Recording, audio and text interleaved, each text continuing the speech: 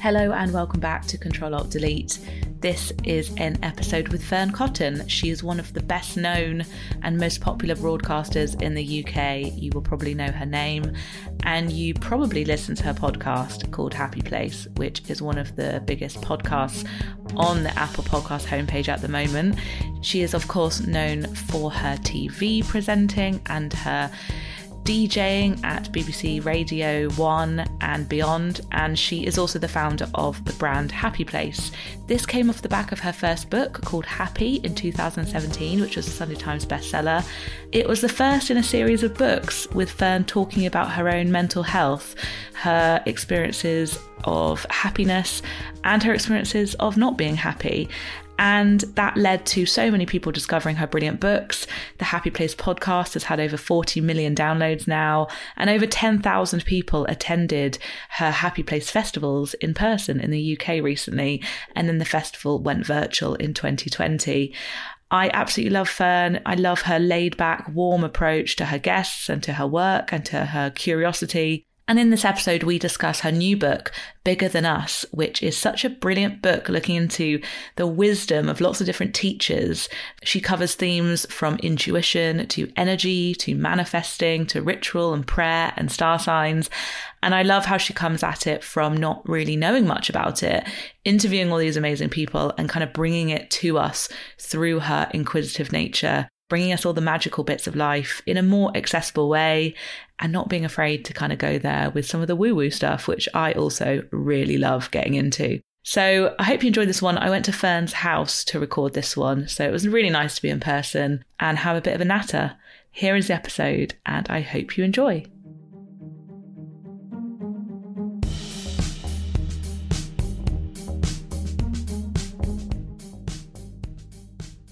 So welcome, Fearne, to Control Alt Delete. I'm so happy to be out of my house and in your amazing podcast studio. No Zoom today. Thank you. I love it in here. Thank you for having me. Well, welcome. I'm so glad to have you around the house. So we are going to talk about your new book, Bigger Than Us, and I love this book so much. I feel like I'm at the very start of my kind of journey into this stuff. And when I read this book, I was like, oh my God, I think this is going to be the gateway for a lot of people into this world. That's like hugely high praise, and I will take it. And that's so nice of you. But that's exactly what I wanted it to be, because I think, you know, obviously with the work that I've been doing more recently in my career, whether it's mental health based or, you know, the lines are quite blurry, I guess, these days, but looking at spirituality or just life, whatever you want to call it, sometimes you can read books or hear people talk and it is really overly intellectualized, or it's just feels like this is not for me. It's not my world. I don't understand this. Whereas, you know, I come from a working class family, and I was brought up by a mum who had 3 jobs and my dad who had a full-time job. And this was still something my mum was deeply into, without any fancy lingo, without living in a certain area of the UK, without owning a single pair of yoga leggings. I mean, she wouldn't be seen dead in a pair of yoga leggings. But this was still something inherently important and necessary for my mum, and still is. So by osmosis, I was aware of that, and I wanted this book to have that flavour. I didn't want it to be like, this is for a certain gang of people that understand the language I'm using and the, you know, huge expansiveness of this subject. This is everyday stuff for everybody. And it's just that we get distracted and we don't focus on it. So I'm really glad that's what you sort of got from it. And I mean, this is just a taster. There's so much other stuff that I obviously couldn't include in experts I didn't have time to talk to. It's just an endless subject matter. Yeah, it's fascinating. And I love that on the first page you are saying that yes, okay, it's about spirituality and it is about the other things that are out there that sometimes we don't even have words for, but you boil it down so early on in the book that it's like those moments where you are listening to a song and you get sort of goosebumps, or you're looking up at the sky, or there's a coincidence, or you have like a weird telepathic thing when you know your mum's going to ring you. There is something else at play, and I feel like the world doesn't sometimes want us to explore it. No. Because then we would all be running around trying to change our lives. Yeah, and we'd be connecting with ourselves and connecting to that other stuff, and we would feel less of a need to buy shit we don't need. We'd feel less of a pull to be involved in any of that sort of materialistic world. We've got to be realistic. We do live in a modern world where that is a big part of our everyday lives. But I think the more you get onto this sort of stuff, the less you feel pulled into what's going on in that area and what trends are at play or whatever. So, of course, you're less controllable. So that is probably terrifying to people that work in, I don't know, whether it's marketing or big tech companies, etc., because this is about really tuning into you, your intuition, but also the connection that we all have with other humans, but also nature and animals and all the inexplicable stuff that we haven't got language for. It's all out there. It's all there to be explored. We just sort of get so massively distracted every day. I do. And I'm obsessed with this subject, but I still get hugely distracted and taken off course. And then I come, right back to it because I know I need to. I'm dragged back into all the chaos again. And, this book was my attempt to really immerse myself in this world. It was during lockdown as well, and have many less distractions and be much more aligned with the stuff that I'm curious about and that I believe are more important than, posting a picture of me wearing a dress on Instagram or whatever the shit's going on, So that was my attempt at doing that, basically. Yeah, I love that. And I love that you are really unapologetic in the book. Like, I love how in capitals you're just like, I love this stuff. I do. I love it. It's just, I felt like that too. I was like, to have someone finding so much joy from the curiosity as well. But I wanted to ask about the fact that obviously we've been through the last 2 years of great change, mainly through the pandemic. And it was like called the Great Pause, but also the rise in audiobooks and the rise in self-help books and people going inwards and reflecting more and maybe getting more spiritual has happened over the last few years. I know you've been interested in this for ages, but you say in the book you would have been scared to have written this book 5 years ago. What did you mean by that? I have always had a slight paranoia that, especially around people who either went to university or have a job that is very expert-led or scientific or just basically clever people, let's put it plainly, that I would be seen as stupid, dumb, whimsical, unrealistic, or lucky to be able to have these sorts of thoughts or interests. Whereas this book is me, really sort of protesting against that. This, again, as I've said, is for everybody. This stuff isn't for like an elite or a certain group of people that have the time and brain space to tune into this stuff. This is the stuff that's going to help us more than anything else that's being promoted to do so. So I think I've always felt worried talking about it, that someone would shoot me down and go, oh, get a grip. That's just such a load of bullshit. You talking about psychic ability or whatever. But actually, the more I've got stuck into this subject, the more people I meet who not only have similar experiences or similar interests in it, but have taught me so much that you realise, no, this is the real stuff and all the other stuff's the fantasy bit. So now I've switched and I feel really confidently able to talk about this subject, not with any sort of expert-led backing on my part, but I can bring the right people to the table and say, oh my God, I know this wonderful shaman, or I met this brilliant meditation expert who has a Taoist background. Let's bring him in, or whoever. I'm lucky that I've met all these people over the years that have taught me so much. I've still got so much to learn. And I just want other people to know about this stuff. I have a underlying frustration that we focus so much on, say, on social media. We give, so much time and attention to, and I'm not slagging these people off because I've, imbibed a lot of their TV shows over the years, but say like the Kardashians, who have millions and millions and millions of followers. They might not always have loads and loads to say in those posts. It might just be a pretty picture. Fine, there's time and a place for that. But there's all these amazing people that I've met over the years who know so much that will massively help any one person who is to listen. And they don't have big platforms. So I'm going, oh, come on to mine, because I've got nothing to say. So use this and talk to people because they need to hear this shit. I need to hear this shit. So I think I'm very passionate about it because of that as well. And I see the sort of disparity between people that have got loads to say with a little platform and people with a big platform that have less to say. I know. Without me being derogatory about them, because I'm not. It's just a fact.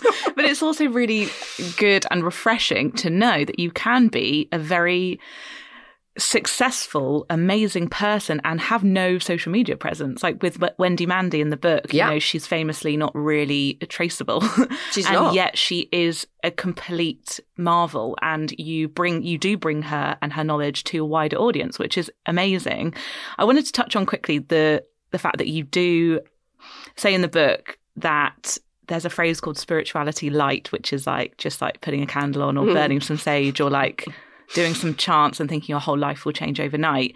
There is an aspect to this book which is like you do have to do the work as well. Did you want to make that kind of known in the earlier bits of this book? I think so. I think some of it was self-protection, if I'm honest, because I don't want people to go, oh, bloody hell, here she is waffling on about having to do meditations or buying some rose quartz, because that isn't part of my everyday sort of alignment with spirituality or, again, just living my life.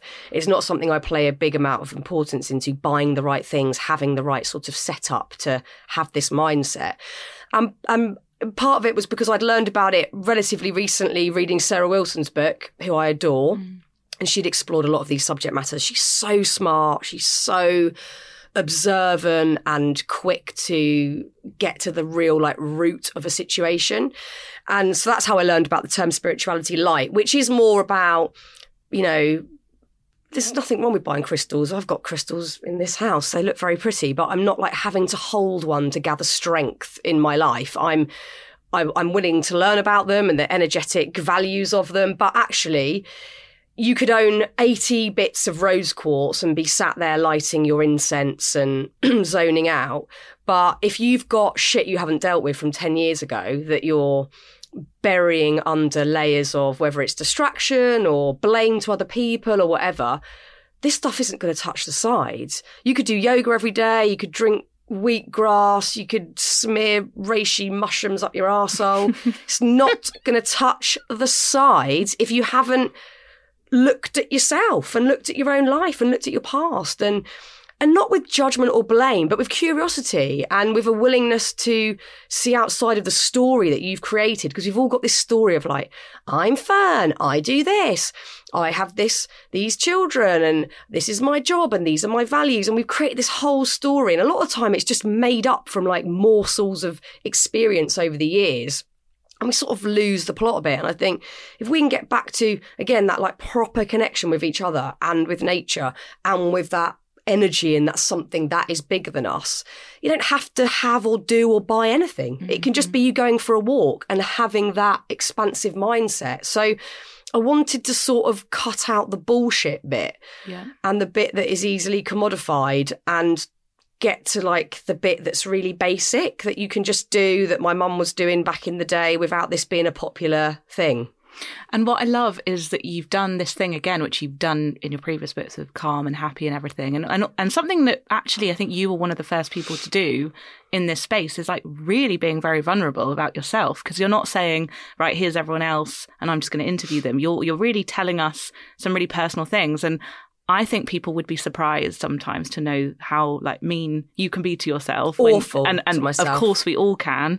But I think especially someone who, I don't know, is on a platform or, looks like you and sounds like you and is you, the fact that you can beat yourself up to this extent is very relatable, but also I think quite surprising for people. It's probably one of my biggest mental barriers that I have in life. And I think it's really extreme for lots of really obvious reasons, that I've been in the public eye since I was a child.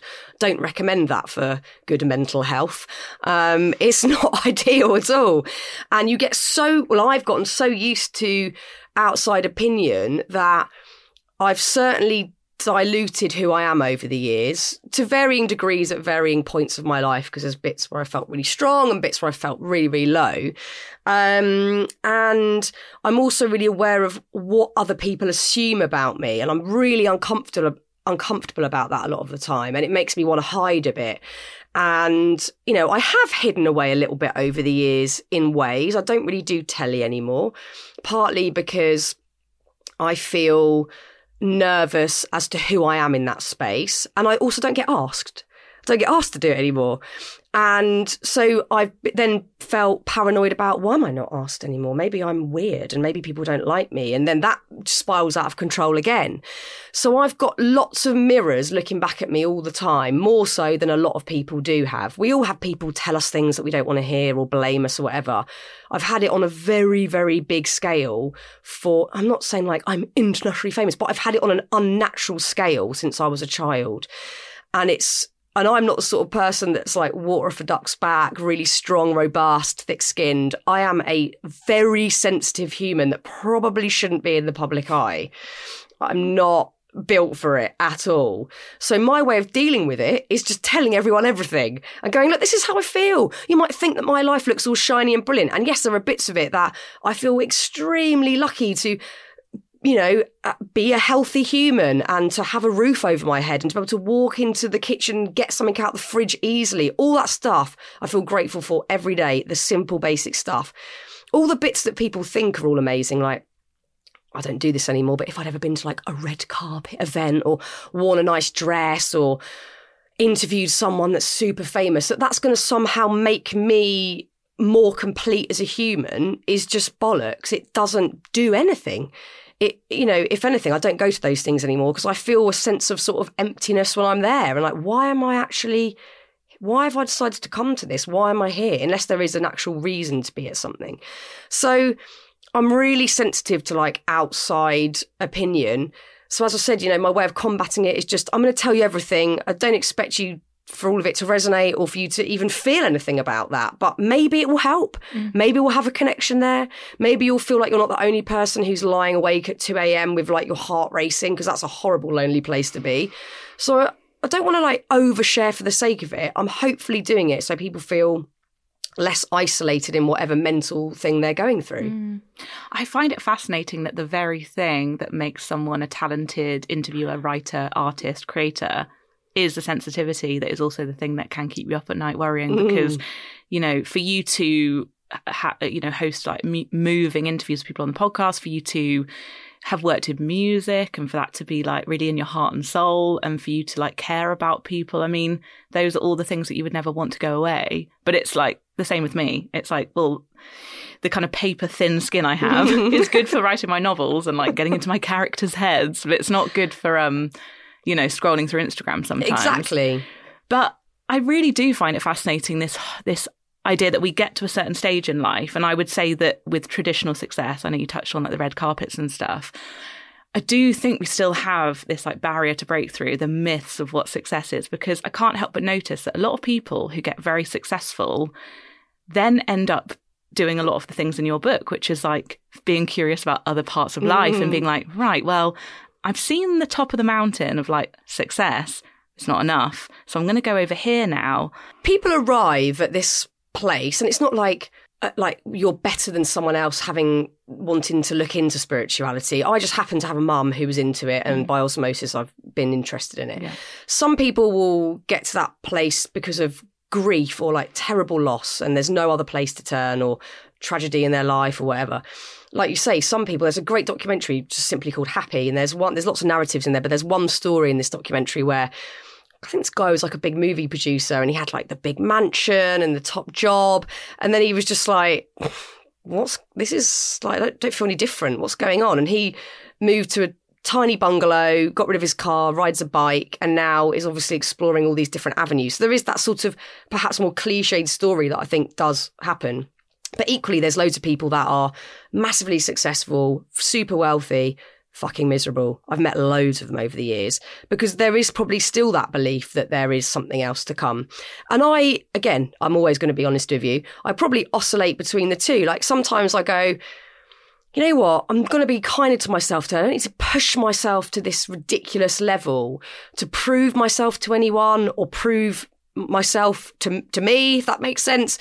Like, I just need to go for a walk and like look at the lovely sky and just get into that good stuff. But then other times I will compare myself to my peers. Weirdly, usually, especially my male friends, great friends of mine, but who are doing probably 10 times more work than me. And I then start to feel like, oh my God, why can't I cope with what, a higher level of work or more content being created or whatever? And I fall into, I can easily go to self-loathing. It takes me probably less than a second to go to self-loathing. And I can still, even though I know all this stuff, believe the myth that if I one day reach my elusive full potential, that I will feel complete and I will feel better. Whereas I know that if I just go back into the past, probably, unpick a bit of stuff there, look at why I carry a lack of self-belief or self-compassion, then I'll probably just feel better whatever I end up doing.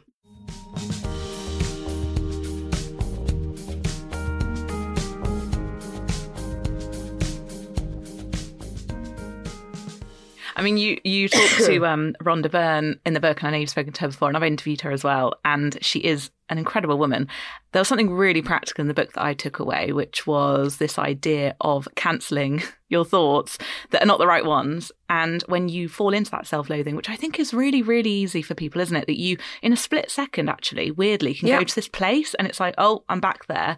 I get it sometimes, and I have been trying it out, this technique, which is similar, I think, to the meditation technique where you say, like, back to your thoughts. But with this one, it was like almost, I'm going to like Control-Alt-Delete. Totally. and Delete it. And I'm going to start again. And I mean, how much has she changed your life? And I mean, all of this, really. Yeah, I mean, Rhonda, definitely. I've interviewed her a couple of times now. And the first time I interviewed her on Happy Place, I was in a really shit mood. Like, nothing major had happened, but like the kids hadn't slept. It was during the pandemic. I was homeschooling. I was like drowning in that and work. And my son was really not getting on very well with homeschooling. And I was just in a shit mood. And then obviously that's backed up by stuff from the past that's always like lurking around. And after I spoke to her, Jesse, my husband, was like, your eyes are like dinner plates. Like, what is... I was like, oh my God. And then she said this, and then she said that. And, getting to speak to these people is an amazing privilege. And I do learn so much. But then I forget. And I go back to my old ways and back to my old habits. And like you say, such a quick turnaround from feeling... Sometimes my brain is so sick that, say something great's happened, or like I've just filed a copy of the book, I'm feeling really happy about it, or I've just done a podcast, I'm really buzzing about it, my little sick brain will go, tell you what, I'm going to drag something up from 5 years ago just to ground you and humble you. Have that, you little shit. And I go, oh God, I'm a terrible person. Why was I thinking I could celebrate myself right there? I'm a piece of shit. I cocked up 5 years ago and said something awful to someone. I could easily do that. So I like Rhonda's technique of just deleting it, because it's not even like you have to go and meditate or you have to go and do some deep diving into that, why that still hurts. You just go, delete. Mm-hmm. Why is that thought more important than a one of celebration or just a neutral thought? It's not. But we place importance, or we label them good or bad thoughts. They're all just thoughts. It's all just chatter, blah, blah, blah, blah, blah, all day long. So if you remember that thought isn't more important than that one and vice versa, you can just delete it and not worry about it. It's easier said than done, but I do think it's a really good practical tip. It was really practical. The other thing I got from that section was, living more in the moment, which sounds really simple, but what I mean by that is being literally who you are today, because a lot of my anxieties come from like being my 13-year-old self who, I don't know, was like rejected in the playground or something. But why am I bringing that to like my 32-year-old self who is actually pretty good right now? Yeah. And sometimes it even happens when I'm like turning up to do a work thing where like in this present moment, I've written quite a few books. Things are going really well. I should really believe in myself more than I do. But I'm going back to my past in a moment where I really should just turn up for the moment I'm in. And I don't know if this is making sense. No, it's a huge... I have a massive problem with this, and it goes back to what I talked about earlier. If I'm interviewed, like say I've got to do press for something, and I'm interviewed by a journalist who has slightly, posher accent than me, and I can tell had a different background to me, or I know they went to uni or whatever it was, I instantly go back to probably being 15, 16. I went to a state school in northwest London. I didn't do well at school at all. I came away with like 6 passed exams. I then started work. And again, obviously I'm 16, so I'm naive, I'm young, I'm fresh to it. I'm doing what anyone wants me to do. Not necessarily always being truly me, because I didn't feel I had any worth at that point because I'd just started the job. So I can easily turn up as me then and go, I'm just a silly kid on a silly kids TV show wearing awful clothes with no sense of style or opinion. Or when you see these really, I guess this is an assumption of mine, but sort of sophisticated young celebrities, whether it's, you know, someone like Billie Eilish or Millie Bobby Brown, and I think, oh my God, they're like 18 or in their early 20s, and they seem to be so sophisticated, and like the clothes they're wearing and the things they're saying. And I was an idiot back then. Like I was just talking absolute gibberish, and I can easily turn up as that version of myself. I'm 40. Like I should not be feeling 16. But I think most of us do. Like my mum's 68. Sorry, mum, I just said that out loud. And she'll often go, oh, I still feel like I'm 20 or something. You know, I don't think that goes. And I think, again, to talk about it is to normalise it and go, we're just bringing our younger selves to the table. And actually, maybe that's not a bad thing. Like maybe when we're 80, we'll be really rocking at life because we're still thinking in a very youthful, curious, inquisitive way, rather than I'm an adult who knows everything, is very sophisticated and has my shit together. There's no growth in that. So I'm trying to, if I do turn up as a 16-year-old, I'm just sort of trying to go, well, maybe I'll have more curiosity, or I'll just go in with sort of fresher mindset to this situation and not label it like a bad thing. Yeah, totally. I mean, self-compassion is a huge part of this book, which I loved, because, I mean, God, we all need some more of that. But I know what you mean. And it's almost like, almost acknowledging the 16-year-old self and being like, okay, I hear you, but actually I'm taking over for a bit. You can sit in the corner. I find that hard because when I say 40, I think, I'm not 40. That's ridiculous. There's no way I'm 40. I can't be 40. There's still like a huge amount of disbelief that I am 40 and what that means. I think it means something very different to what it meant 30 or 40 years ago. You know, where people probably had kids a bit younger. A lot of women didn't have careers, you know, so they were more based in the home. I'm making big generalisations here, but, you know, they're ones that have impacted all of us women. And I think there's no way that I could be 40. There's not a bit of me that feels 40. And sometimes, especially when I'm parenting my kids who are 9 and 6, I think, I'm not qualified to do this. Who am I to be doing this? To be raising humans, to be well-rounded people that grew up with self-compassion and an idea of what's going on in the world. I feel out of my depth every day with that one. The only thing that me and my husband can, like, you know, sort of not agree on, because we agree on loads, but get to a base level of is we've just got to love them. Because I don't know anything else. I don't know what the right way of parenting is, the right way to get them to go to sleep, the right way to do homework. I don't know. I have no clue. I'm literally winging it. And I think a lot of it plays into, I don't feel like 40 has the meaning I thought it would.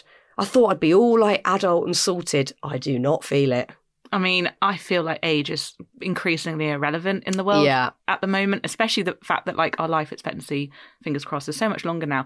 60 to me back in the day was like, oh my God, ancient. And now it's like, no, it's not. Yeah, and I find that really comforting and inspiring. Oh, heaven. I actually can't wait for that. Like, if life gets better and better, I'm just going to wear, like, massive jewellery and, like, love life. Can we all be like Iris and just wear, like, bangles down our arms? And, I'm so up for that.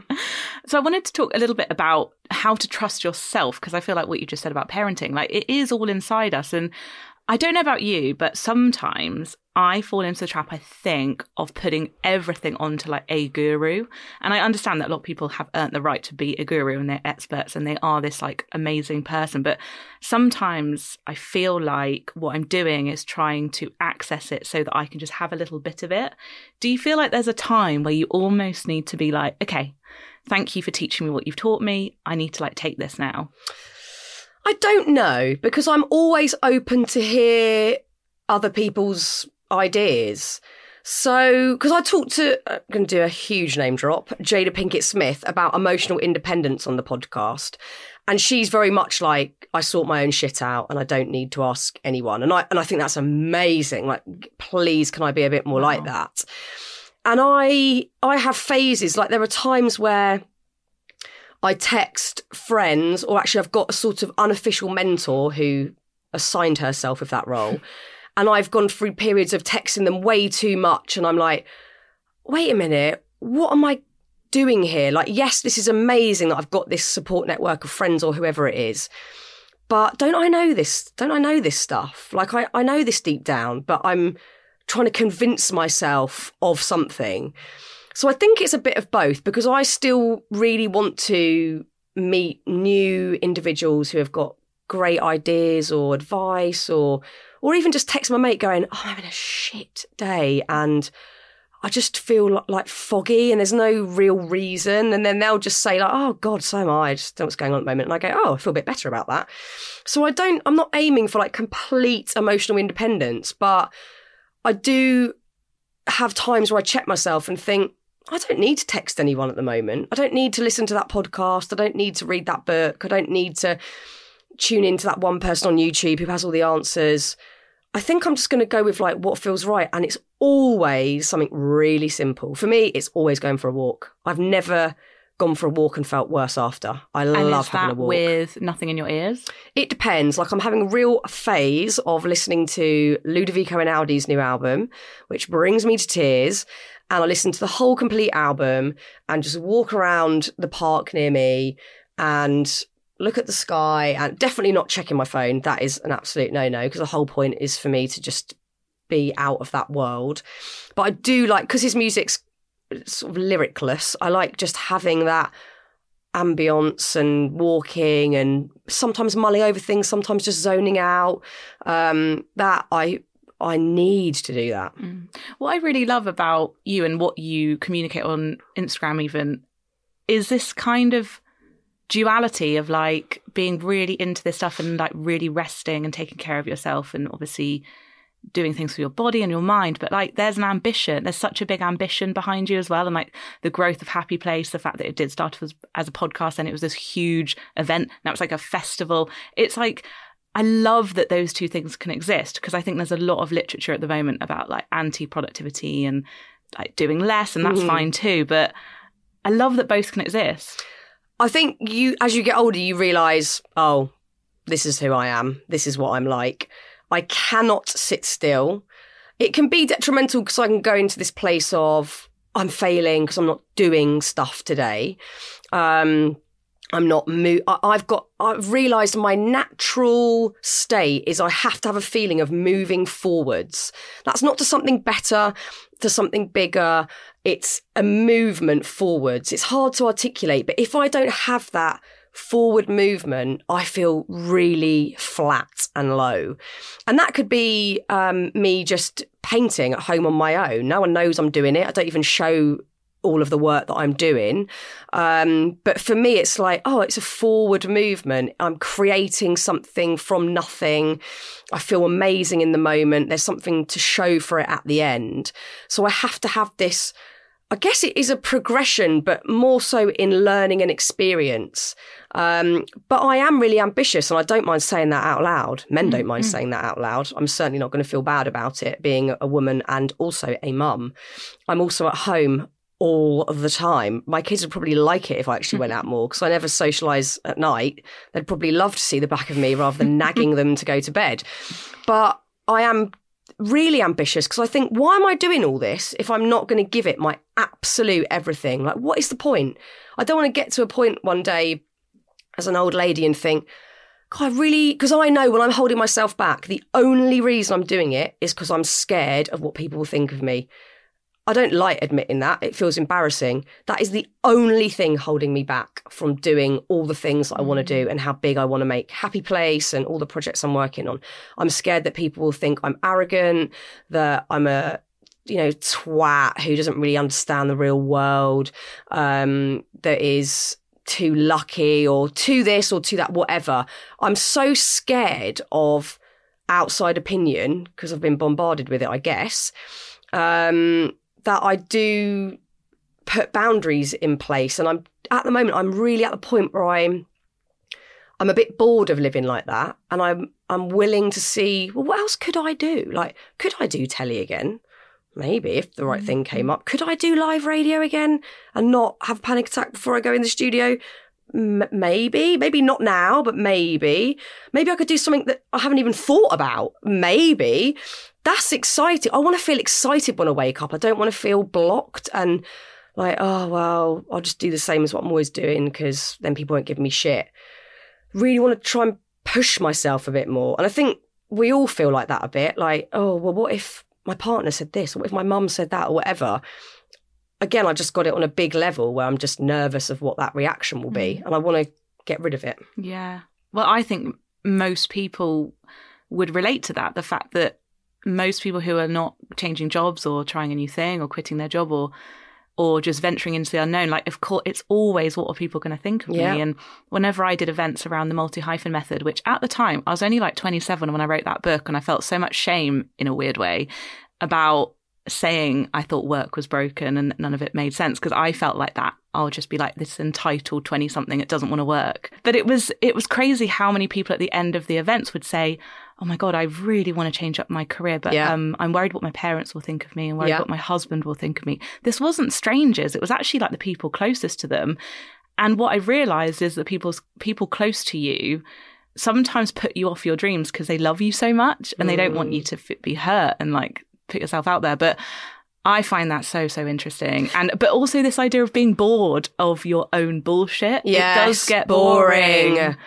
I'm reaching that at the moment where, like what you just said about maybe just being like, this is me and I can't change, is so freeing. Yeah, exactly. And the fact that you're hungry for new experiences doesn't make you a greedy person or a selfish person, or, you know, that we can all try new stuff. Like, most of us can try new stuff. I'm pretty sure anybody can try new stuff. It hasn't got to be big stuff or stuff that's seen by everybody. We can try new things, whether could be a tiny thing like a new hobby or cooking or whatever, but that is exciting. Like I have this reoccurring dream. This is a bit random, but most of us have a reoccurring dream. Mine is the exact same dream I probably get once or twice a year.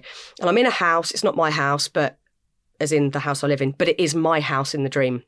And I open a door and I discover like 3 massive new rooms that I'd never... Do you have this dream? I've had this dream. Oh my God, it's my favourite dream. And I wake up going, oh my God, there's other bits of me that I don't even know about. I know that's what this dream is. And I can picture the rooms now. There was one of them was a really lavish 50s pink bathroom. It was fabulous. And it's like, oh my God, that is the case for all of us. There's always bits of ourselves we haven't explored. There's always new things that, not that we're good at, but that we're going to enjoy. It's not about being the best painter, the best writer, the best tennis player. It's about enjoying it. And I know there are so many things that I haven't discovered yet that I need to push myself to. And it's harder because, you know, I've got youngish kids and life is really hectic with all of that going on. So I've got less energy to go and start a new fucking hobby or whatever, or even learn about something new in a book. But I know it's there and that the possibility is there. And I just want to feel excited. I'm a bit of an excitement junkie, not for huge highs, but for like newness. Like, oh my God, I didn't know I could do that or be this. Or like when I left radio to start podcasting, I can't tell you the amount of people that went, I don't get it. Why are you leaving Radio 1? It's like you do the big music show and you interview all these people. And for a bit, I was like, oh my God, have I made a massive mistake? But deep down, I knew that I needed to explore way more stuff and subject areas on my terms. And this was the space to do it. And not everybody got that. And for the first few seasons, you know, seasons of my American series, I would say, oh, to the old music pluggers or whoever that I knew, do you reckon blah, blah would come on the podcast? They'd go, no, they don't really do podcasts for their like run of press. They do now. Hello, Dave Grohl. They do. They fucking do now. Let me tell you. But they didn't back then. So I had to really hold my nerve and go, no, I'm really enjoying this. I don't care if it's not as big and shiny as what I was doing before on Radio 1. This is so exciting. It's new. I feel nervous again and challenged. And I just want to keep feeling like that, really. Yeah. Yeah, because the narrative is sometimes that being young, like really youthful and starting at the beginning, is that's where the exciting stuff happens. And I remember even like turning 30, I was like, oh, my 20s were really, really exciting. And now, you know, life will just probably get slower and less exciting. And I was like, oh, no, it's the opposite. No, things are getting bigger and more and more exciting. Yeah. But this reminds me, my last sort of bigger question around the book was about the law of attraction, because you really unpick it in this book. And obviously it's a huge topic. I think people get it really wrong. I think people get very confused with it, thinking that you can attract an ex-boyfriend into your life and all this stuff, or £5,000 will just appear on your doormat when you have a bill to pay. So I just wanted to maybe unpick it with you, how it plays into your life, how you feel about even the word manifesting. Because I guess you just spoke about it then. Like, imagining what could be is bringing it into your life in some ways. Yeah, but I guess, you know what, my ideas around it have massively changed over the years. So I think I was probably like most young people as a kid, big daydreamer, wanted to create magic and get all this stuff in my life. And sometimes that stuff happened because I ended up in this job that I wanted to do very young, and it all felt quite magical. I didn't come from that background. I felt like I was plucked out of obscurity to do this wild job. So I was much more, I guess, wanting to manifest or create these either isolated or very specific moments. And that's led to, I guess, the last few years, a lot of confusion for me personally, because I've thought, I don't know what I want to create. I don't know what it is anymore. Like, I used to write a list of do the biggest TV show, meet Prince William, like stupid, isolated moments, very specific. And then I'd look back the next year and hope that I'd tick them all off the list. And fine, lots of people do that. It's quite a fun game. It's quite a curious, fun way of getting into it. But when you get to an age where you think, I don't know what it is I'm meant to be manifesting, I don't know anymore. Like, say I did put down to be asked to do the biggest TV show. What if I did it and hated it and then got loads of shit for it after? I don't know what's going to happen. That's out of my control. So the only thing because I've just read some books on manifesting on this very subject, because again, it's always January, everyone's manifesting, and I get a bit like, I feel a bit down about it. Like, I don't know what I'm meant to be manifesting. And the only thing I can land on that I would be happy to write in ink in a book is to like myself more. If I can do that, then the rest of it is irrelevant. If I do the big TV show or if I don't, if I progress in work or if I don't, if my kids are going through a challenging period or not. If I like myself, all of that will just happen, and I will deal with it with more grace and with more clarity and in a more calm frame of mind. I'll waste less time beating myself up after. So as much as we can read about, think of this dream and you'll get it. What if you manifest your dream job and then you hate it? We don't know what's going to happen. We just don't know. Or you could be doing your dream job and you're really happy doing it, but then something else bloody awful happens. We can't control like the minutiae of everyday life. So the only thing I can write in my little diary type thing that I have, or like notebook that I have, is just want to like myself more. That is the only thing I am willing to allow that into, like, hello universe, whatever you want to call it.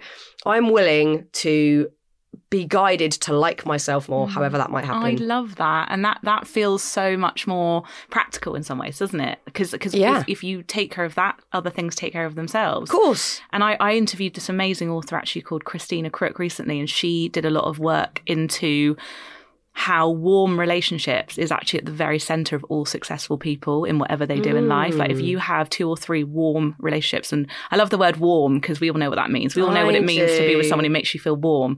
And she was like, if you take care of that, you will take care of your whole life. And sometimes it's like, yeah, you can get rid of all of the nitty gritty and just go into that one thing. And yeah, that's really, really nice. Yeah, because we just don't know what's going to happen. We just don't. And also, we could be blocking ourselves from other experiences, having a real laser focus on only one thing. The things that have been the most beneficial to me on a level of, I guess, enjoyment, like the podcast Happy Place, I didn't plan to do a podcast. I was having a really shitty time mentally when I was at Radio 1 and I needed to change. And so I let go of that dream of having to become this, broadcaster of whatever level. And then all this other new stuff happened that I had never planned. I didn't manifest it. I didn't plan it. I didn't dream of doing a big podcast. I didn't really know enough about podcasts. But because I sort of let that one thing go, I then moved into a whole other territory. So I think if we're really laser focused, we're missing out. We're not looking at all this stuff here. So I just think, it'll be different for everyone, but mine is to like myself more. That is the only thing that I need to cultivate and manifest. I love that. And your book, in many ways, reminded me of like the first time I read the Byron Katie book. Oh, I love Byron because Katie. I realised, she's realised this decades ago, that the minute you sort your head out, is the moment actually everything is like a domino effect. Because I know in her book, she says that if you start questioning your thoughts and you start realising what's lies and what's truth, you miraculously over time, like your diet might change, your friendships might change, not even with your own doing, just because you're actively living your life in a different way. And so I love this idea of not like grasping too tightly for things and just like letting it happen. Yeah, I mean, I'm so not there yet. I'm so not. Oh my God, me neither. I love how I'm saying all this, but I'm like, no, but I'm not there. But the awareness is the the foundation of all of it, isn't it? Like I'm certainly not a place where I'm like, yeah, I've really sorted out my demons and my head's really in a good place and everything's just sort of happening around me.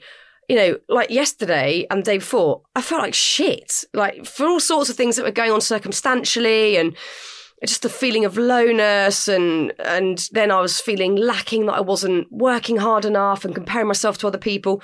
I don't feel like that today. Today I feel really buoyed that we've had a great chat and I've got a nice work day ahead of me after this, and that my son did his homework beautifully last night. It was the first time ever that he wanted to do it. It was like a breakthrough moment. And I feel good about that stuff. But I'm by no means like stable and sorted forever. So it's all happening. I'm only writing these books and doing this podcast so I can keep learning, so I can keep aiming towards hopefully one day feeling not like complete enlightenment, but just a bit more peace mentally, not the whole full hog, but just a little bit more peace. Yeah. So I'm less stressed out or I sleep better or whatever it is. I'm not aiming for the stars here. I'm just like, I want to feel a bit more peace. Yeah. Well, thank you so much, because in this book, you really take us by the hand and you say that you're like, I'm on this journey too. Yeah. And I haven't figured it out. And neither of you who was reading it. And so that really makes this book really powerful. And you're putting so much goodness into the world every single day. So you should be very, very proud of yourself. Thank you, Fern. Well, same goes for you. And I'm just so glad that we got to hang out today and just get into the meat of stuff. Yes. Well, if you want more from us, you can go over to Fern's podcast at some point where we have had a conversation on Happy Place. Very good chat. So all the links will be below. And thank you again. Thanks, Emma.